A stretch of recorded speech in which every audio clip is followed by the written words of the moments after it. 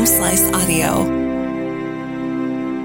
From the Home Slice News Center, this is the Daily Slice for Thursday, February 10th, 2022. I'm D. Ray Knight, and this is what's going on. A federal judge has granted a preliminary injunction against a South Dakota rule that would make the state one of the hardest places in the U.S. to get abortion pills.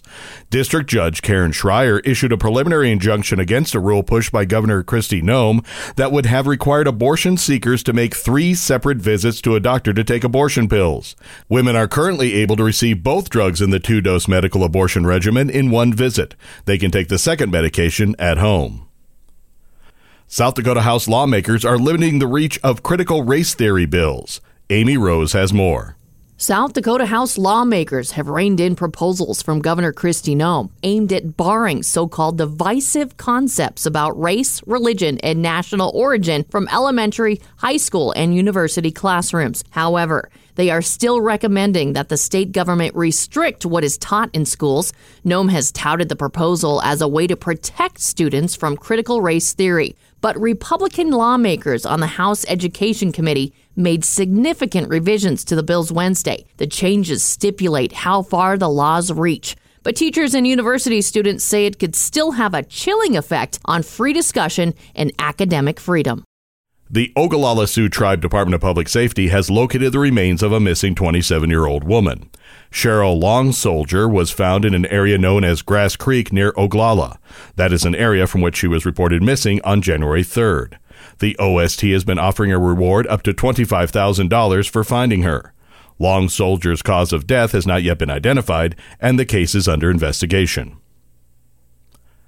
A Tabor man has pleaded guilty after seniors ate his THC brownies. With more is Amy Rose.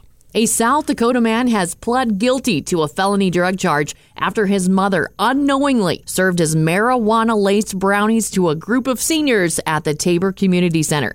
46-year-old Michael Coranda appeared at the Bonham County Courthouse Tuesday, where he waived his preliminary hearing and entered the plea. As part of a plea deal, both the prosecution and defense jointly recommended Coranda receive a suspended imposition of sentence, which would allow the judge to place him on probation for a period of time.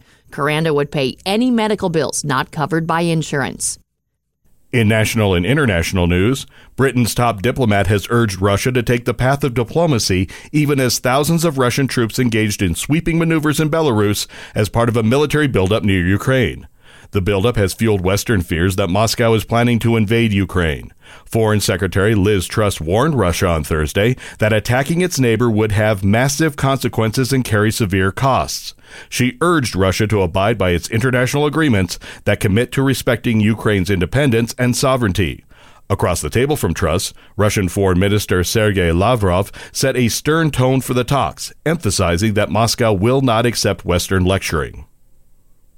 President Biden is focusing on the cost of prescription drugs. Chrissy Davies has more. President Joe Biden is trying to jumpstart progress on his stalled domestic agenda by refocusing attention on one of his most popular proposals, limiting the cost of prescription drugs. Biden is traveling to Culpeper, Virginia on Thursday to call attention to what the White House says is the unacceptable cost of medications. Biden's trip will also be an opportunity for him to start promoting his party's candidates in November's midterm elections. He's expected to appear alongside Congresswoman Abigail Spanberger, who is in danger of losing her Central Virginia seat. Efforts to lower prescription drug costs have long been popular with voters, but bipartisan consensus has proved elusive.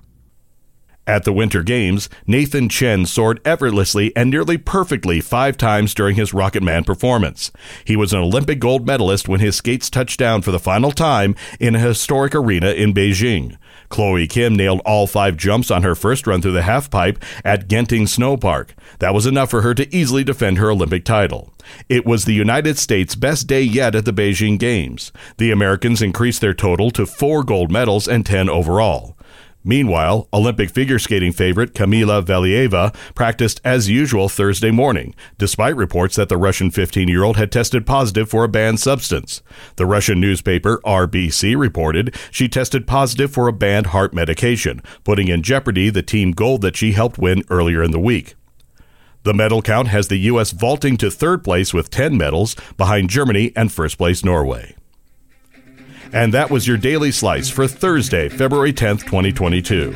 The Daily Slice is a production of Home Slice Media Group, hosted by D. Ray Knight with Amy Rose and Chrissy Davies.